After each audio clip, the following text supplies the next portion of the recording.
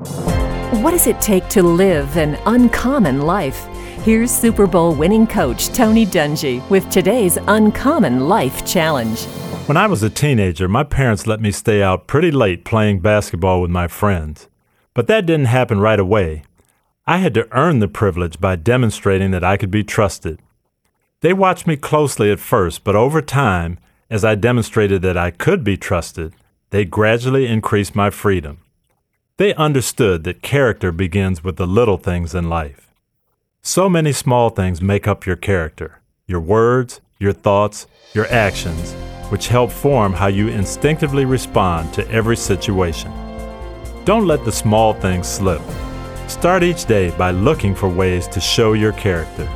Tony Dungy, author of the 1-Year Uncommon Life Daily Challenge. Read a sample chapter of the new book at uncommonchallenge.com.